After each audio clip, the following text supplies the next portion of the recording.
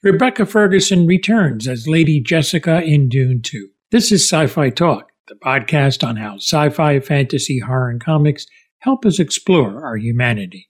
Thanks to Warner Brothers, here from the red carpet is Rebecca Ferguson from the New York City premiere. She talks about the appeal of coming back to this universe. I think for me it was just working with Denis, which was my dream come true. I'd be a teacup in a film with Denis. And she talks more about what makes Denis Villeneuve a special director. Because he's kind and he's warm and he's not pretentious and he loves what he does and it trickles down. And we feel like we're part of something bigger. It's not sort of an egocentric need to create something. It's just us. It's togetherness.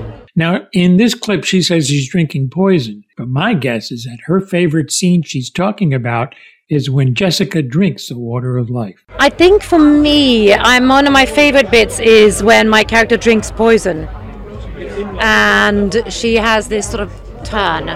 And have you seen the film? You're going to watch it now? I hope to, yes. Okay. Well, there's a metamorphosis that happens. And that was amazing to create. On why we should see Dune 2.